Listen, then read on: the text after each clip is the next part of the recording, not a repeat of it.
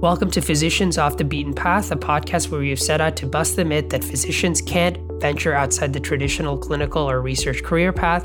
My name's Shad, and I'm a physician and a Harvard MBA and a co-founder of a digital therapeutic startup called Sky Therapeutics. And my name is Alex. I qualified as an MD in Syria before studying for an MBA, computer science PhD, and a Master's of Bioengineering at Harvard, Oxford, and Stanford. And now I'm building Sky Therapeutics with Shad. Our guest today is Dr. Khizer Khaderi. Khizer is a neuro-ophthalmic surgeon, technologist, and futurist. Khizer is a clinical associate professor at the Byers Eye Institute at Stanford University, the director and founder of the Stanford Human Perception Laboratory and the Stanford Vision Performance Center, and faculty at the Stanford Institute of Human-Centered AI. He's an advisor to Magic Leap, the NBA, Aerie Pharma, the Global Esports Federation, Comp Health Global, and the World Health Organization. He's the founder of Vizzario, a perceptual AI company spun out from the Human Perception Laboratory. Khizer has extensive domain expertise in artificial intelligence, virtual reality, augmented reality, mixed reality, wearables, applied neuroscience, human factors, and human-machine interface/interaction. Khizer finished his undergraduate degree and master's in public health at 18 years of age and started medical school when he was 19. He graduated from the University of Utah in 2002 and did a residency in ophthalmology at the University of Arizona.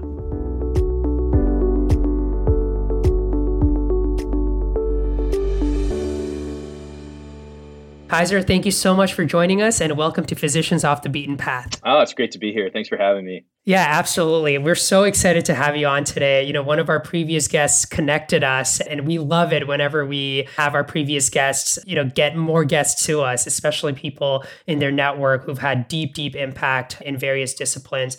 And I know our audience members will really enjoy this episode. Khizer, just to start us off, we're excited to explore your story today, but to put things in perspective for our audience, can you tell us a little bit about your background, your childhood years, why you decided to go to medical school in the first place, especially at such a young age, right? We got to talk about that, and why you decided to eventually venture off the beaten path. Wow. I mean, this could be, it's one of those questions I always say is like, do I answer that in the short version or the long version? Never had to ask about. We have time here. about childhood. So, in my childhood, it was interesting because I was born in Los Angeles and we moved to Salt Lake City at a relatively, most of my formative years were in Salt Lake City. So when you think about Salt Lake back in like the 80s and 90s, the word diversity is not the first word that comes to mind. But it was one of those things that I probably wouldn't have it any other way because, in a lot of ways I had to connect with people of, especially being somebody, I used to say I was like a Cocoa Puff in a sea of milk. At the time, I had to find commonalities between myself and others. And I think that skill is a very important skill because we'll talk about a little bit later when you think about entrepreneurship and you start getting into areas that aren't in your comfort zone. You can always go back to, hey, what relates us? So I think I learned that at a very early age.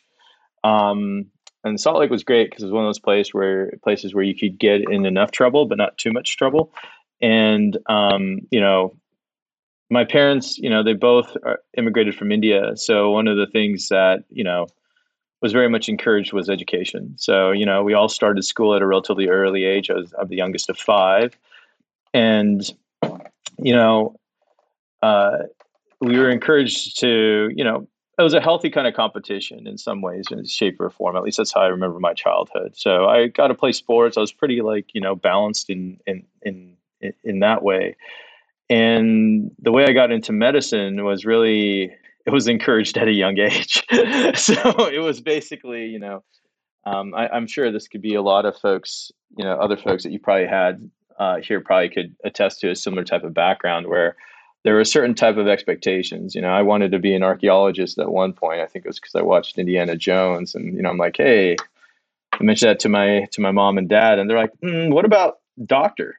So it was like, it's like, hey, what about this? Why not be a physician? So that was kind of my early introduction into the sense of like, hey, why did you want to be a doctor? I think, as I kind of moved on in my studies from high school into undergrad, I still asked that question. I think at the time was very much goal oriented. So I was like, hey, I want to get into med school at this age. I was always goal oriented from a very early age. So I'm like, okay, that's a thing. So I want to be in med school at 18, right? How do I make that happen? And, anecdotally, this is totally going to age me, is at the time you had word processors and you had you had Microsoft Word and you had like Word Perfect. I doubt either of you would remember what that is. But I remember when applying for med school applications, they had the option because they would mail you out the forms and they'd be on different types of colored paper, right? Depending on what med school. I have no idea why they made it so complicated. So there was like canary, yellow, and there's these different pinks and blues. So you can't mess up when you're typing these out, right?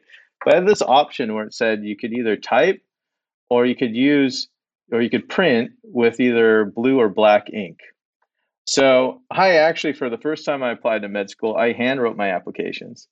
And later I found out I was one of 5 people at one university that hand wrote their applications, and their advice to me was type it next time. So it was kind of funny. So in some ways I just knew I needed to be there. Whether I was mentally and, ready for it was another question.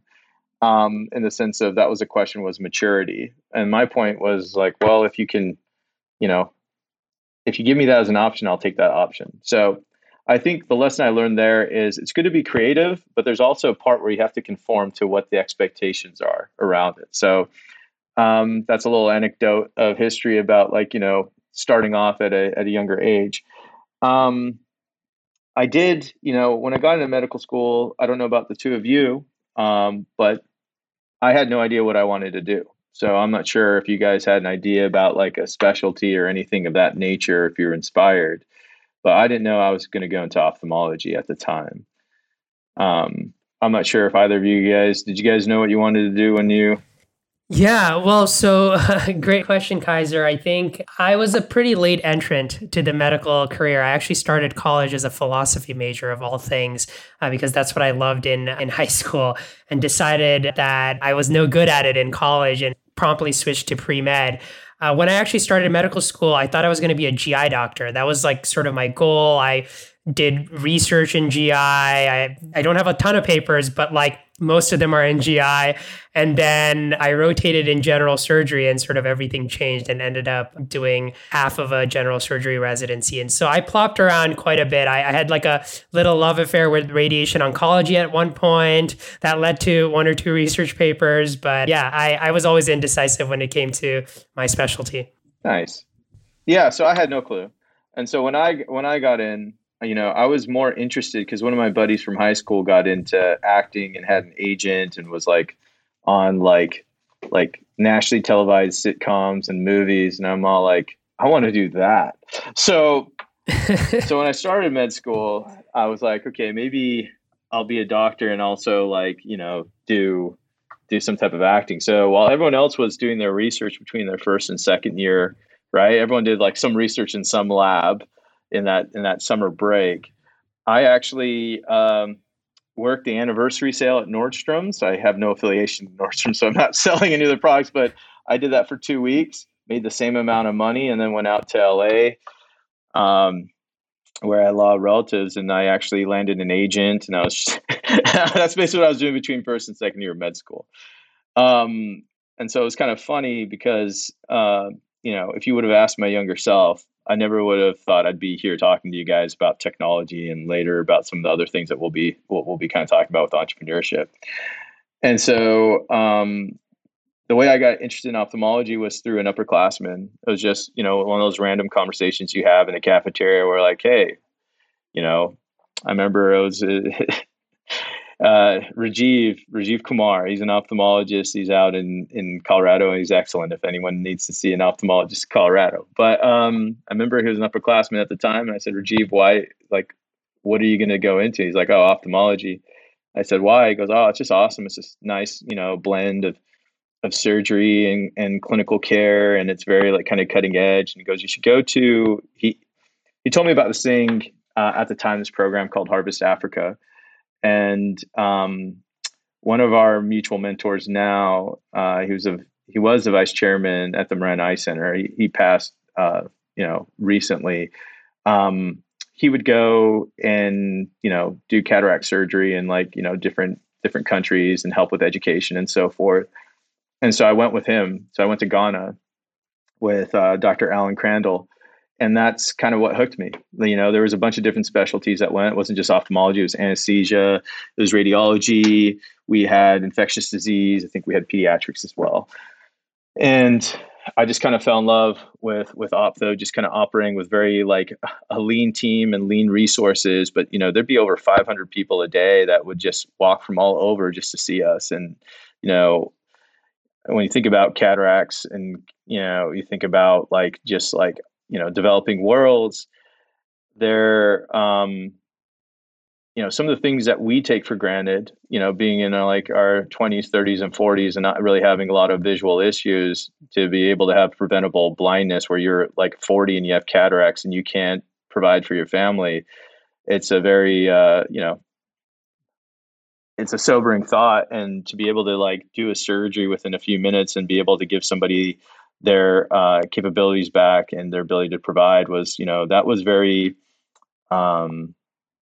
rewarding for me to see firsthand as a med student. So that's basically how I went into ophthalmology. I was just very lucky because, my mentor at the time and his fellow at the time, who's now one of the top foremost ophthalmologists in the world, his name's Ike Ahmed.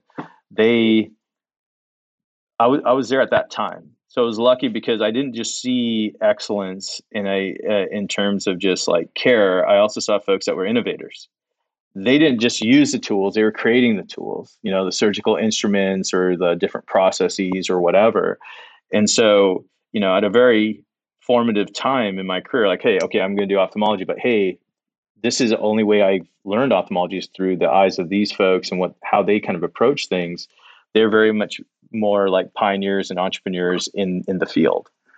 And I don't think if I had that exposure early on that I would have been motivated to go that extra step, right? So yeah, that's a little bit about how I got in my childhood. I got into interested in ophthalmology. Yeah, no, that's incredibly inspiring, Khizer. A couple of things I wanted to reflect on. I think the first thing is it's nice to hear a story about, you growing up in Salt Lake City and how that was formative in your life. One thing Alex and I always talk about is a ton of our guests, grew up in the Boston bubble or the New York bubble or the SF bubble. And those tend to produce a lot of innovators, and that's great. But, I grew up in Dhaka in Bangladesh, Alex grew up in Ukraine and Syria. And so seeing people, not in those, 2 or 3 hotspots, but all around the world, even in the United States, is just fantastic. And I know Salt Lake City is an innovator in and of itself. Obviously Intermountain is there. That's on the cutting edge of clinical delivery, at least in that context. But it's just nice to have guests from all over. I think the other thing I wanted to mention is there must be something with ophthalmologists and going off the beaten path. We've had Sophia Patai on the podcast. We've had you on the podcast. Our last episode, which we haven't put out yet, is actually Jeff Levinson, who's the CMO of C International. I don't know, Khizer, if you're familiar with a recent video by the famous YouTuber, Mr. Beast, came out where he cures 1,000 people's blindness, and it's gone viral, 100 million views just in a few days. So the ophthalmologist in the video is Jeff Levinson. And so we had him on the podcast, and he sort of talked about, how passionate he has been about curable blindness for the last 15 years. He sort of talked about how he was standing on a hill, yelling about it. And some people cared, but not a ton.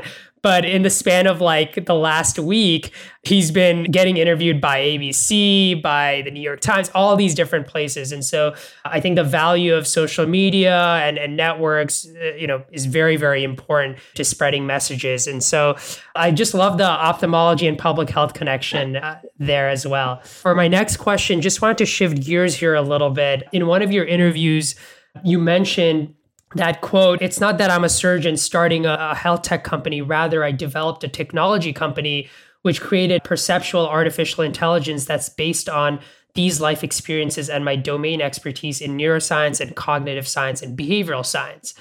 I've learned the value of cross-pollination and learning from people in other disciplines. And I really loved that particular quote because for me personally, it's been a transformational few years, right? I've realized over the last few years that there's a lot of progress and innovation happening in the intersection of disciplines and a lot of insights that perhaps have been discovered or illuminated to an extent in other industries can potentially help healthcare and vice versa. It's just there's this information asymmetry because there aren't enough translators to actually take that information in another industry and apply it to healthcare. And again, vice versa. For me, going to, business school, HBS, where I met Alex, was the catalyst. You have people from all over the world, from various industries, sharing their ideas and perspectives. And I always say you can't help but learn a thing or two in those classrooms. And that cross-pollination has only accelerated at our startup, where I interact with, software developers, scientists, regulatory experts, et cetera. But how did you, go about, seeking this cross-pollination of ideas and from whom would you say you learned the most from? And how do you recommend those in our audience, go about getting exposure to these diverse influences? Yeah. Well, thank you. And, sometimes it's refreshing hearing some of these quotes where you're like, wait, did I say that? Oh, that's great. It sounds, I'm glad it has, I'm glad it resonated in some way, shape or form because, it's one of those things where, off the beaten path. I mean, both of you have kind of gone off the beaten path. When you think about medicine, it's very much you know what you're getting into, the structure for it and the horizon of how long it'll take you. For the most part, it's pretty consistent across the board, right? And so you're really dedicating a certain portion, almost a decade of your life to the understanding of, the human body and the system and, and how to treat. And I think part of that is, there's an art part of it, and then there's a science part of it, right? The art of medicine and the science of medicine. And I feel like, it's nice to have a balance of those two things. And I think the art part allows the curiosity to really kind of happen. So when to answer your question about like, well, what did you seek out? It wasn't like, it was curiosity, at the end of it, so when I was in residency, I was trying to figure out a bunch of different types of like, what do I want to do? What kind of like, I had ideas for companies and for different things. I don't know why I had this entrepreneurial kind of streak, even like in med school, but the way I used my creativity at that time was more around like, doing like school roasts or doing like video and content. Yeah. Back in the day, I used to do that stuff and I loved it. Right. But that's amazing. Yeah. So, I mean, I loved it. I mean, thank goodness none of that stuff's probably out there, but then I started channeling the creativity to my area of specialty. And I think that was the first time I got some great advice. One of my buddies that was in med school with me was, he was a little bit older and he started with a business outside, did his MBA and everything, then went to med school. And so Mike said, hey, look, if you're going to start somewhere, first start in your field. So I kind of took that to heart when I was when I started ophthalmology. So I was at University of Arizona, and at the time, Tucson is a college town. And there was a lot of time where I could spend just thinking, and that's what I did. And then I had access to, the med school library, and I had access to a free printer. So I was just printing anything and everything around, okay, how do I change the color of the iris? How do I, this was before people really like talking about like imaging and like remote imaging in terms of like diabetic retinopathy. So some of the early stuff from the NHS and stuff. This is, obviously I'm dating myself here. And even just like, so I was doing a lot of research in areas. So I started looking at the creativity there in terms of, hey, let me look at these academic like papers in a different way. Let me see if there's opportunity here and discovery and something that I could potentially like kind of productize. I tell you that now in that sense, but if I was looking back then, it was like, hey, I was just curious. I'm like, I have no idea. This all just seems kind of interesting, right? Hindsight's always 20/20 where you can connect the dots. But then I got, there's two areas and passions of mine growing up. One's sports and one's video games. And so that's kind of what happened was I was just like, there was something interesting that was told to me by Ike, who I mentioned before. So he was a fellow. I mean, he's either in his residency. It was in his residency. It wasn't in his fellowship. In his residency, he was at University of Toronto, and he got to work with like the basketball team, the Toronto Raptors. And then he started noticing that there was more to visual acuity. It was more than just a benchmark of visual acuity. There's some folks that were some of the best 3-point shooters, like Del Curry, that didn't want to be at 20/20 vision. They wanted to be at 20/30 because that's how they perceived the world. And so that's what they were most comfortable with. And it got me thinking more about the brain and perception. And that's when I started doing research.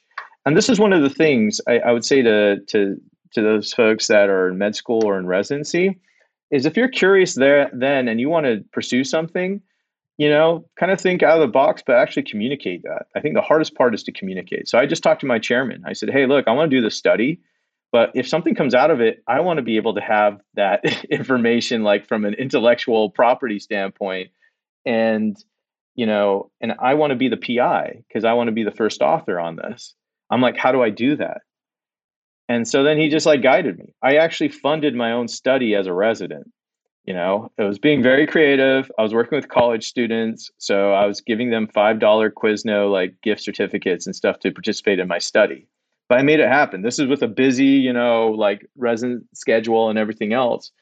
But then my research I was able to take with me, and what I learned from it, the patents I got, those were mine. But I was able to fulfill research that I would have had to do anyway to finish my training because we're all required to do research. But I made it something that I was actually passionate about, not someone that, I trained under. If there was someone I trained under that I was passionate about their research, I would have done that, right? But this was something else. It involved sports, involved perception, involved using different types of technologies. And I kind of had to think out of the box. How did that translate? So that's in school. Now, I know you asked a pretty long a broad question there, like how did I translate that after I got out of my training? I didn't know what I was doing. I mean, the thing about it is when we finish our medical training, we're at the top of that perspective area, whatever it is, internal medicine, pediatrics, whatever, OB-GYN, you are now ready to go out and see patients. You've reached that top, and now it's just more experience on your own, right? It's a huge ego hit to go from, hey, I've studied this for like a decade and I am literally at the top. And now I want to pursue something that I am not as knowledgeable about. And you still want to say like, oh, but I've earned the right and you got to listen to me like in this kind of like way, like, respect me in this way. But if you're not speaking the language of those other folks, they don't care. And the reason why I say that was my very first startup was a video game company that was based off my research around perception, where it was around neuromodulation. So you play the video game and it helps improve your on-field performance in sports. So for baseball, you play this baseball game and improved batting performance by 22% on field. And this is with like professional baseball players and everything. Problem is, I thought, who wouldn't want to pay for this, right? But as I was building out that technology, I was utilizing different contractors and stuff. I didn't know how to really start a business in the sense of like, I could have optimized it. But when I was out pitching for funding and so forth, there's folks that were like 6, 7, 8 years younger than me, like straight out of college that, are like partners or like junior partners in pretty prominent VC funds. I'm sitting there running from clinic, like pitching. And it's just like, they're half paying attention to me because they're looking for something like the pitch and the story to be in a certain way, but I wasn't as familiar with that, right? That process. But then, it's one of those things where it's like in a different setting, this person would be asking me for advice on stuff. So it's really hard, I think, for, one thing I would say for folks is to really understand that it's okay not to know. It's okay to ask questions. But also one of the things that we always have to do, I wouldn't say kill the ego, I'd say tame our ego. Because just because we're excellent and we can, potentially save people's lives and do these types of things on one end, which is, is a blessing in and of itself, doesn't mean that translates perfectly into everything else, And so it's okay to ask questions. It's okay to feel like an imposter, at times and feel uncomfortable in certain things. And it's okay to like, ask your engineer, like, what is an API again? Like it's okay to ask these kinds of things and to learn but it's kind of hard, and not everyone can potentially do that, and that's okay, So I think when people dip their toes into entrepreneurship, it's like, and it also just depends on the type of entrepreneurship. I'm talking from a technical standpoint because that's my experience. But if you want to create a donut shop, like you don't necessarily have to go into technology. So Yeah, absolutely. No, I appreciate the perspective. I have a lot to reflect on, and then I'll pass it on to Alex to get him started. I think the huge ego hit is an important concept that I haven't actively talked about, or none of our guests have actively talked about before. And you're right? Like clinicians get so good after such long training at certain things. And that, when you remove yourself from that context, let's say you want to start a business, but you don't know how to pitch, or you don't know how to raise capital, or you're not, a business guy or gal, it just feels very, very uncomfortable. And I know I went through business school and had a ramp-on experience, and I still feel sometimes uncomfortable. And I can only imagine if you just do it on the side while you're a practicing clinician, or if you just leave clinical medicine and start doing it without any formalized training or education or anything like that. It's very, very challenging. And what I would say is I've noticed that the best people tend to thrive, or at least learn to thrive, in those environments where they have to continuously ramp up learning, and especially learning from the best. I think that requires a certain level of open-mindedness and humility that isn't always present, but you can learn to actually get there. And one of my mentors always used to say something interesting, which is that, tier B people hire, it's kind of a crass comment, but tier B people hire, tier C people, whereas tier A people hire other tier A people, because folks who are really, really good, they want to be surrounded by incredibly smart people who can challenge them and whom they can learn from, rather than people that they can just boss around. So I really, really appreciate your perspectives there, Khizer. And I just want to say, I need to find these school roasts at some point. We think that we're pretty good at research here, but we haven't been able to dig up those old videos, but maybe one day. I'll pass it on to Alex to get him started, but this was a great conversation from our side. But Alex, over to you. Awesome. Thank you, Shad. And thank you, Khizer. Really enjoying the conversation here. And to go back to your question, Khizer, about kind of my decision to go into medical school, I think it was really heavily influenced by my family and in kind of the environment that surrounded me at that time, because my dad is a medical doctor, my uncle was a medical doctor, and kind of most of the family connections were in the medical space back in Syria. And so, medicine was the thing that I wanted to do, heavily influenced by the family. And so I did study hard, got into med school, but I ended up practicing medicine on the front lines back in Syria during the civil war. And I learned a lot about medicine. I've gained a lot of hands-on experience, but also it was an experience where I felt a little bit helpless, because I saw a lot of systemic issues and inequalities that I wanted to address, but I couldn't, as someone who's practicing hands-on medicine, especially in Syria.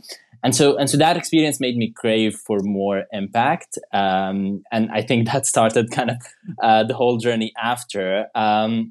But love the conversation so far. I wanted to shift gears to your experience at MetaViz and Vizzario, and kind of generally in the space of perceptual AI. While preparing for the interview, I did a deep dive on perceptual intelligence in general and perceptual AI. And I've learned that in psychology, perceptual intelligence refers to the way people interpret their experiences and how they are able to distinguish their experiences and their perception of the world between fantasy and reality. So it's the ability to perceive reality as close as possible to the ground truth without the influence of emotions, desires, and thoughts. So to put it in machine learning terms, it's essentially the ability of people to build a representation of reality that maps as closely as possible to ground truth. One of the things that I've learned as well is that humans develop intelligence starting with perceptual and manipulative intelligence, which is the ability to percept and kind of interact with the environment. Then they move to social and emotional intelligence, and then to cognitive intelligence, which is the ability, to think and reason in abstract symbolic terms. It's interesting that AI kind of evolved in the opposite way, starting to demonstrate cognitive and reasoning-based intelligence in the 80s and 90s. And perceptual AI and AI that can understand and see the world in the same way that we do really lagged behind for a multitude of reasons. And you've been a pioneer in the space of perceptual AI. So I'd love if you can share with the audience what perceptual AI is, the work that you've been doing in the space, and why perceptual AI is so important. Wow. So Alex, that's probably one of the most elegant ways of just describing it all in a nutshell. So, I kudos to both of you. I mean, I'm sure the way you guys prep for your podcast is amazing for everyone that's listening. I don't think I've heard anything more eloquent in the sense of that. So you're absolutely right. Like sometimes we make things more complicated than it needs to be in certain ways. And so when we talk about perception, like just how you talk about even AI, we started on the cognitive side and we're trying to like work backwards. And I kind of like how you mentioned that. But when you think about children, think about babies, this is kind of where I got just the concept around all of this is like, I was looking at my nieces and nephews and just how intuitively they were using technology, right? Very early ages, and when you think about children, even without technology, they perceive and they, like to your point, they manipulate their surroundings to learn, right? And it's all through their sensory systems, right? Because that's at that point when you're an infant, you need that for survival, right? You need some context of your environment. And the way I always looked at medicine in general, and when in terms of just like treating patients, I don't look at necessarily looking at them from a diagnostic standpoint. I look at them from a human behavior standpoint, right? Because I'm like, okay, this is my differential, blah blah blah. But what tell me about your daily life. Try and kind of understand that because how we interact with our environments, and how we behave in our environments will influence a lot of things from like our beliefs and so forth, some of the social intelligence and things that you're mentioning, but it also will eventually also your behavior will affect your health. Like the the representation, like what we talk about with epigenetics and so forth, just like the presentation of of a disease process or not, because either you were doing behaviors that led to you having a risk factor for diabetes, but then you developed diabetes, right? Just to give a simple kind of example. So I always looked at medicine from that standpoint, and then I also looked at creating in science, like how do I reduce this to something very simple? So what we're trying to do with perceptual AI is really just kind of borrow from the biological systems. So a quick aside is like people ask me like, would you do it all over again? Would you go into medicine? And there's also folks that are like these hybrids like yourselves that that have gone into medicine. You guys could probably answer this. I'm assuming you'll answer it probably in a similar way that I would. I would say that going into medical school, even if you decide not to practice medicine, is one of the best graduate school programs you could possibly do, because you learn system-oriented thinking, right? You also learn applied science. There's a lot of folks that really understand science and domain expertise at a depth, which is important, right? They're really good at a very specific area. And then there's some folks that understand system process. And we learn how to understand systems and multi-systems, how they're interconnected. We get to know the deep science, but then we also have to look at it at a practical application. Like, that, hey, I can't give the same medication to these two folks because it's metabolized through the liver and this person has liver dysfunction, for example, right? Because we had to kind of learn this. We don't realize that what we're learning is so valuable if we just talk to other folks that are not in our field, from a standpoint of comfortability, right? This goes back to being comfortable in different surroundings that you might not be the expert in. So when you go to parties, even when you go to parties now, I bet it's really easy to talk to other physicians because then all of a sudden it devolves into talking about some kind of patient care or how many hours you're working or something of that nature, right? But how many times do you then, instead of just talking to physician folks, go to that other person that's the lawyer or the engineer or the artist or the journalist and talk to them? Because you can find commonalities and patterns. This goes back to growing up in Utah, right? I was able to find those kind of commonalities and patterns. Now, when I think about commonalities and patterns, that's how I kind of got to perceptual AIs, because I started looking at, the study of not just neuroscience, but neuro-ophthalmology. It's really around the cranial nerves and how we bring senses into our body, how we process our environments, how we perceive our environments, right? And so what I'm trying to do is kind of solve the second half of the puzzle. So the first half of, in terms of like when you think about the first wave of the internet and the second wave of the internet, it was really how do we make it easy for humans to interact with technology, right? Like how does it make it easy? Like so the mouse made it really easy to connect with the PC, right? So that human machine interface part. And then mobile made it easy for us to interact with the world and technology, right? That started to connect our physical and our digital environments even more so because we could walk around with a handheld computer. But I think when we get to these multiple realities, which Alex also kind of touched upon as he was describing with perception and ground truth, what is physical, what is augmented, what is mixed, what is virtual, right? It's all one continuum. But really, it's like for this third wave, for what people are calling the metaverse and Web3 and so forth, or whatever you want to call it, digital twins, they're all part of it. I mean, everyone's using buzzwords. But whatever you call it, is where I see the next wave actually really manifesting is if we solve the machine to human interface. So how do we teach machines how to perceive like humans? So, it's really just based a lot on understanding the biological systems and then applying them to computational systems. So that's, and there's different modes for a human and how we perceive our environment, right? If I blindfolded you, you'd perceive, and you never saw what I look like, you could perceive, like you could imagine based off my voice and so forth, a completely different individual, right? The message is the same, but it's a completely different experience, right? So it's really interesting how the different modes of sensory information really frames our reality and our perception of the world and each other. And so that's kind of like how I really got into the perceptual AI is like, and we started with the visual system, because it's like, obviously I'm very familiar with the visual system, and I could I could argue that 2/3 of your brain involves the visual system related to the cranial nerves and how they're all kind of interconnected.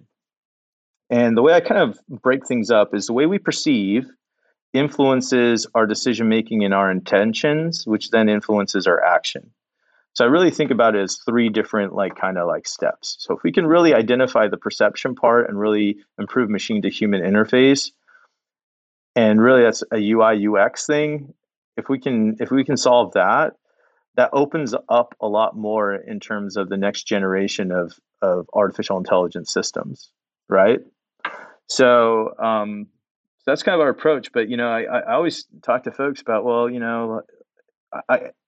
what's really exciting about your guys' podcast was what got me really excited about it, outside of being able to hang out with you two, is the fact that you recognize it in yourselves and in others. Things are changing. There's a lot more hybrids. There's a lot more people that are like, hey, I'm really good at and I really, it's a noble profession to help people and to have people trust you in such a way.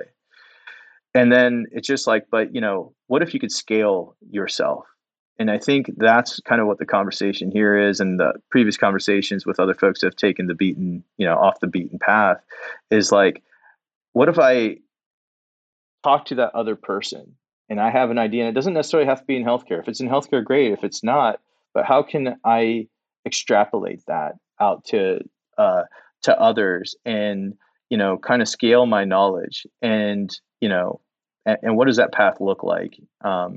So that's what really got me excited, because of the audience you guys touch. You touch the med students and the residents and even the pre-med and folks that might not even be in medicine, but might go, maybe I should, even I want to be this biomedical engineer. I want to be an engineer in something else.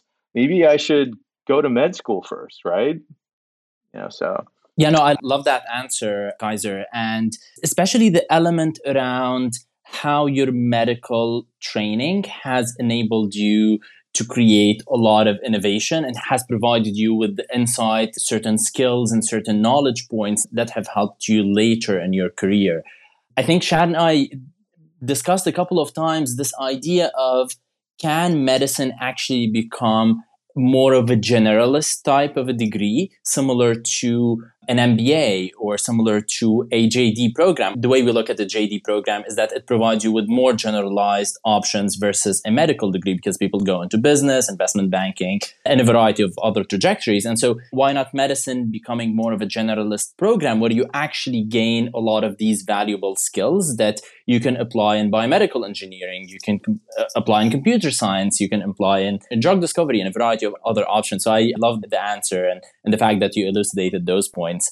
But shifting gears a little bit here. So Khizer, you said in an interview that the way you see the next 15 years, it's all about personalization, smart consumer wearables, data. And in sports, it's all about how we can push the limits and how we can achieve things that were unimaginable 10 years ago. So I want to focus on one specific kind of vertical of sports, and that's esports. So in 2020, you joined Global Esports Federation as an advisor, and one of the goals of the organization is to promote responsible gaming and wellness through gaming. You know, Shad and I are building a company that develops therapeutic video games that can treat disease and enhance human performance. So we are strong advocates and believers in that games can be a strong force for good. Yet one cannot neglect the potential harmful elements of irresponsible gaming. You know, there's been studies that show harmful impacts of excessive blue light exposure, or, for example, studies that show improper screen time or addictive games can have an impact on delaying the development of emotional regulation and cognitive abilities in children. So I'd love to know how you think about creating the proper frameworks that ensure that games are used as a force for good and are used to promote wellness, and what's your role as an MD has been in contributing to that vision of the future? That's a great question. So yeah, I mean, I've been involved in gaming for a long time. I mean, my very first startup was a video game company. You know, you guys are talking about therapeutics, and that's why I think we jammed very early. Was, you know, my first gaming was around performance, you know, and neuromodulation. I didn't really, you know, I couldn't probably say it as elegantly. So with the Global Esports Federation, a lot of these folks are from, you know, they've done, you know, these are like kind of some of the who's who in like the International Olympics Committee, and they decided, you know, very early on about athletes being, you know, the way people used to visualize athletes were on like physical fields and not virtual fields or virtual environments and landscapes. So it was really neat to kind of get, you know, get access. At first, I started off in the Health and Wellness Commission, which I still sit, but I became senior advisor in science, innovation, and technology. And I'm also involved with the Digital Transformation Commission, involved there just from the standpoint of just kind of where my purviews are, both in terms of as a technologist, as kind of a futurist, as well as, you know, having this background in medicine. And, you know, I've always liked gaming. I mean, my first two startups have always involved interactive media, right? When you think about it. And in that sense, the reason why is because, you know, when I was a little kid, I used to watch like cartoons. It would be so cool to interact with that cartoon, right? And then when the video games started coming on, together, then you could actually like do that. You can interact with the characters. But then, you know, as you think about it now, and you think about the potential, like, I get what you're saying, because, you know, I work with a lot of different gaming companies in this space. And the big issue is like, you know, where's that balance? Sure, we can say the gaming's good, you know, and you're saying, well, you know, there's also the potential from the addictive standpoints and some of the research. I think some of the research is incomplete research. You know, you need blue light to survive. You know, like that affects your circadian rhythm. But, you know, screen time can be something that can be, you know, too much screen time at the wrong periods of time can be, you know, that's more of a time thing, right? There hasn't been a lot of studies in that space because, you know, when we think about it, we're talking about it from a policy standpoint without really understanding some of the fundamentals of gaming, right? How many people are actually doing a lot of data around like, you know, what receptors, what type of like dopaminergic responses are happening. And so I'm sure there's some university researchers around the world doing this, but probably not enough that you're really seeing it out there. So we're seeing a lot of like, hey, let's just say screen time's bad and it's increasing our risk of nearsightedness, which is actually, you know, it's a bit of an, you know, of its own quote unquote like epidemic, right? There's a lot of nearsightedness because we're spending a lot of time in front of screens for extended periods of time. Does that make gaming bad? No, because you could be on social media doing that, right? Any type of interactive. You could be on, watching some content on some streaming service. So, I think part of it has to do with the education. Like gaming can actually increase a lot. Just like you said, hey, well, there's concerns about, cognitive delays in development. On the corollary, there's folks that are working in Minecraft and doing all these other things that they're actually creating. So I think the bigger question is, are you consuming or are you creating? Right? So, and you can consume from an entertainment standpoint, you can consume from an education standpoint, right? And too much of I'd say one versus the other, it could lead to some issues. Too much of the entertainment with not as much of the education. But gaming is a platform that allows for, interaction, it allows for decision making, it allows for so many different things. So I think some of what we do at the Global Esports Federation is identifying all the different aspects of gaming that can actually lead to different life skills and also different types of like job skills potentially, right? So I happened to be lucky enough to be around the World Health Organization in Geneva around the time that article came out around, or that comment came out around gaming can be addictive. And I actually spoke to the individual involved with kind of writing like those thoughts out. And a lot of it was, he goes, my intent was just to show that just like anything else, there's addictive properties, just like smoking, just like, anything, just like eating. If you eat too much sugar, right, that can lead to detriments. So anything in excess can. But I don't think that vilifies gaming. I think what's interesting from a healthcare standpoint, and interesting to what you guys are doing, is the fact it's an access point. What's our biggest issue right now in healthcare? How do we get access? Because the population is growing at an exponential rate. We don't have a doctor around every corner, in all around the world. But, when you think about there's more phones than people on the planet, then technically, statistically, you could have access to resources. And so how do we use these technologies in a way that can, give access to those individuals? And what I learned early on in my career is, people don't like to play gamified tests, right? They don't want to say, hey, they don't want to do a health screener in the form of a game. But what if you design the technology in a way where it can add to your healthcare without you even knowing? And I'm not just talking about games. Like I wear an Apple Watch, right? Passively it's recording my heart rate. It can tell when I'm active. It can also tell if I'm getting an arrhythmia, right? But for my everyday purposes, the watch, and it's, if I want to count my steps, it's great.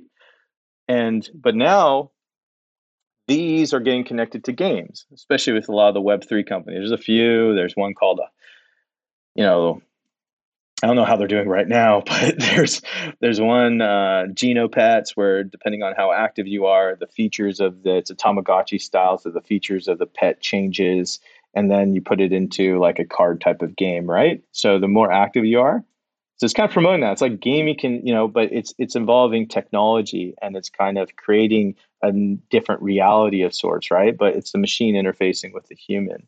And even the stuff you guys are doing with therapeutic games, it's like, okay, if you can play a game that looks like a game, feels like a game, is entertainment, it's not a test, but it gives you an added benefit, well, that's great, because you're going to play games anyway, just like you're going to watch TV. Like if the television stuff gave us, this is what I call human-centered technologies, right? Is like, if we can create, experiences that are human-centered, but also understand human behavior. And I think that's a huge gap we have to kind of, a huge gap or chasm that we have to cross is, all of us have been in situations with patients where we're like, hey, just do X, Y, and Z, right? And then they come a few months later, you're like, you still have the same problem. You didn't do X, Y, and Z, right? But then when we're that patient, because one of the hard things is also being on the other side, it's really hard to do those things, to change your behavior, right?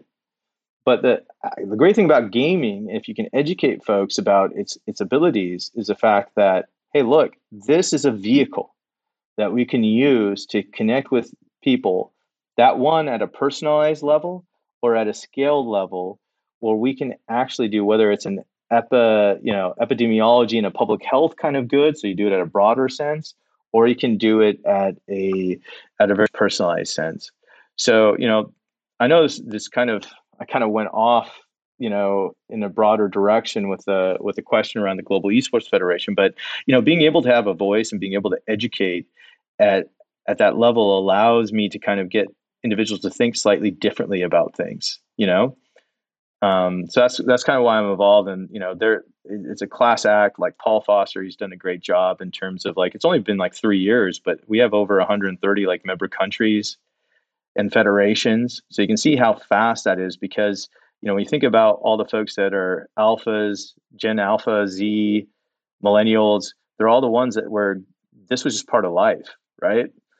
So it's a great medium to do interesting things, including healthcare. Thank you, Khizer. This is an amazing answer. And I really appreciate how you've helped our audience understand that, games are a vehicle. They're a medium, right? It can be used in a positive way or it can be used in a negative way. It's really about how we use those games. And I loved how you essentially deconstructed it into, are you consuming or creating? If you're consuming, what is it that you're consuming, right? One game could be focused on, just creating engaging interface and engaging experience that provides the user with mini dopamine kicks and aims just to maximize the minutes of gameplay. And another game can be used to target the exact cognitive processes that are impaired in a particular disease and actually treating that disease by activating those neuronal networks. So it's really about the content rather than the modality itself or the vehicle itself, which could be positive or negative, depends on how you use it. And I love how you've brought it back to the idea of having access and getting access to the decision makers in a particular industry and being at the table where decisions are made as an agent of positive change. And this is actually the reason why, Shad and I were very excited about the podcast, because we fundamentally believe in the value of having medical doctors at the decision-making tables in elements and verticals that relate to health and wellness and the industry in general. So really appreciate that point, and it's an amazing experience that you've had. So just to finish us off here, Khizer, how can our audience learn more about the impact that you're having and how can they follow your work? Yeah, no, thank you. And thanks for having me. So you could check us out at the Human Perception Lab at Stanford, and we also have the Vision Performance Center. I kind of look at one as being very much more technical, solving the problem around human-machine interfaces at the machine-to-human side of things, and then the Vision Performance Center, where we're just kind of looking at vision in its entirety, how it's connected to the brain, how it's connected to the body, both from potentially new paradigms in terms of how we do clinical care, but then also in terms of how we even look at research, in terms of as things are moving to different compute platforms, including, biomedical devices, which are head-mounted displays, whether they're a pair of glasses or, system, you have to wear prescription glasses if you need them in those spaces. That's why they're a biomedical device. And just we're doing research in that space too. So in terms of following, my work, being on podcasts like this always help. So, and you can always ping me. We're working on some pretty cool things. There's something down the line that we're calling the Human Perception Project, which I think will be, as a teaser, it's going to be, think like a decentralized CRO where you game, but you're actually helping researchers around the world. So, stakeholders involve game developers, and, it'll be an interesting application of blockchain. So I'll leave you those teasers, but, this is something that I'm really excited about because, having followed, a lot of people are really excited about OpenAI and some of the possibilities of generative AI. But what I'm really interested from that standpoint, you guys could appreciate from your MBAs, is the case study.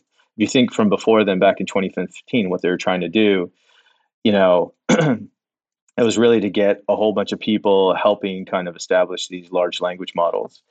And so I'm taking little pieces, one last final thing, I guess, from an education standpoint from folks is don't look at what everyone's writing about in terms of the topic. Look at the origin story of how those topics manifested 5, 6, 7 years later. So, what we're trying to do with the Human Perception Project involves some of these elements, like from the Human Genome Project, from OpenAI and so forth, and what we're trying to do. So you guys are both gamers, you're game developers. I'm sure we'll be staying in touch on some of the things that we'll be doing here on that, but that's how people can kind of stay in touch with what we're doing. And, really excited to be here. Really, it's been such a pleasure talking to both of you. Thank you, Khizer. It was fantastic to have you on, and super excited about the project that you have coming up the pipeline. And the one that you've mentioned reminds me of the folding at home kind of project on distributed computing. But no, it's been a fantastic opportunity to have you on. Thank you.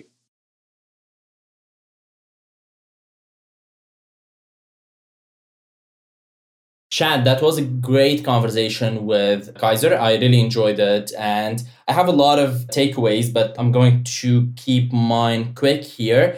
I think my main takeaway was around the idea that he mentioned that his experience with diversity allowed him to develop a lot of skills on how to connect with people that were very helpful for him later on in his career. I think he mentioned that while growing up in Salt Lake City, he had to learn how to connect with people because he came from a very different background to everyone else.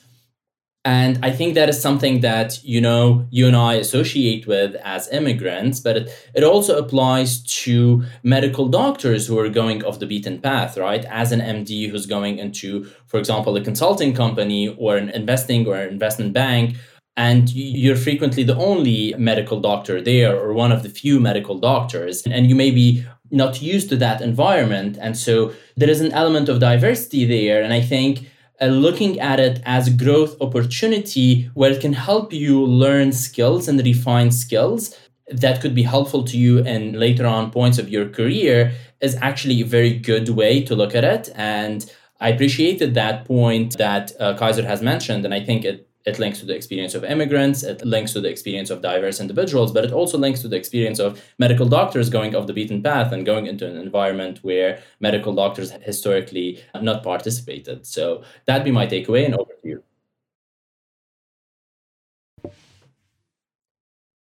Thanks, Alex. Totally agree with your takeaway. For me, I had a couple. First, a brief one and then a larger one. I think the first one is I just really appreciated the discussion around the importance of gaming and how whether or not a game is helpful really is based on the particular mechanism of action and what exactly the game is doing and what sort of impact it's having on the brain and the body, rather than just, maligning a whole sort of modality and labeling it as either good or bad.